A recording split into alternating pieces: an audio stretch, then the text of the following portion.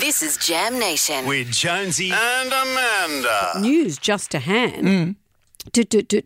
Boris Johnson has said he's not going to run. He's not going to do it. He's not going to run. He's flown back from his holidays and was trying to get all the support he could. Yeah. But he only made it to about 60 declared backers by Sunday evening, short of the 100 threshold he needed to get on the ballot. But he had so many backers, people in the public love him. Here in Uxbridge today, Boris Johnson's constituency. Don't you ever mention that name in front of me, that filthy piece of toe rag. Should be disappointed. Should be disappointed.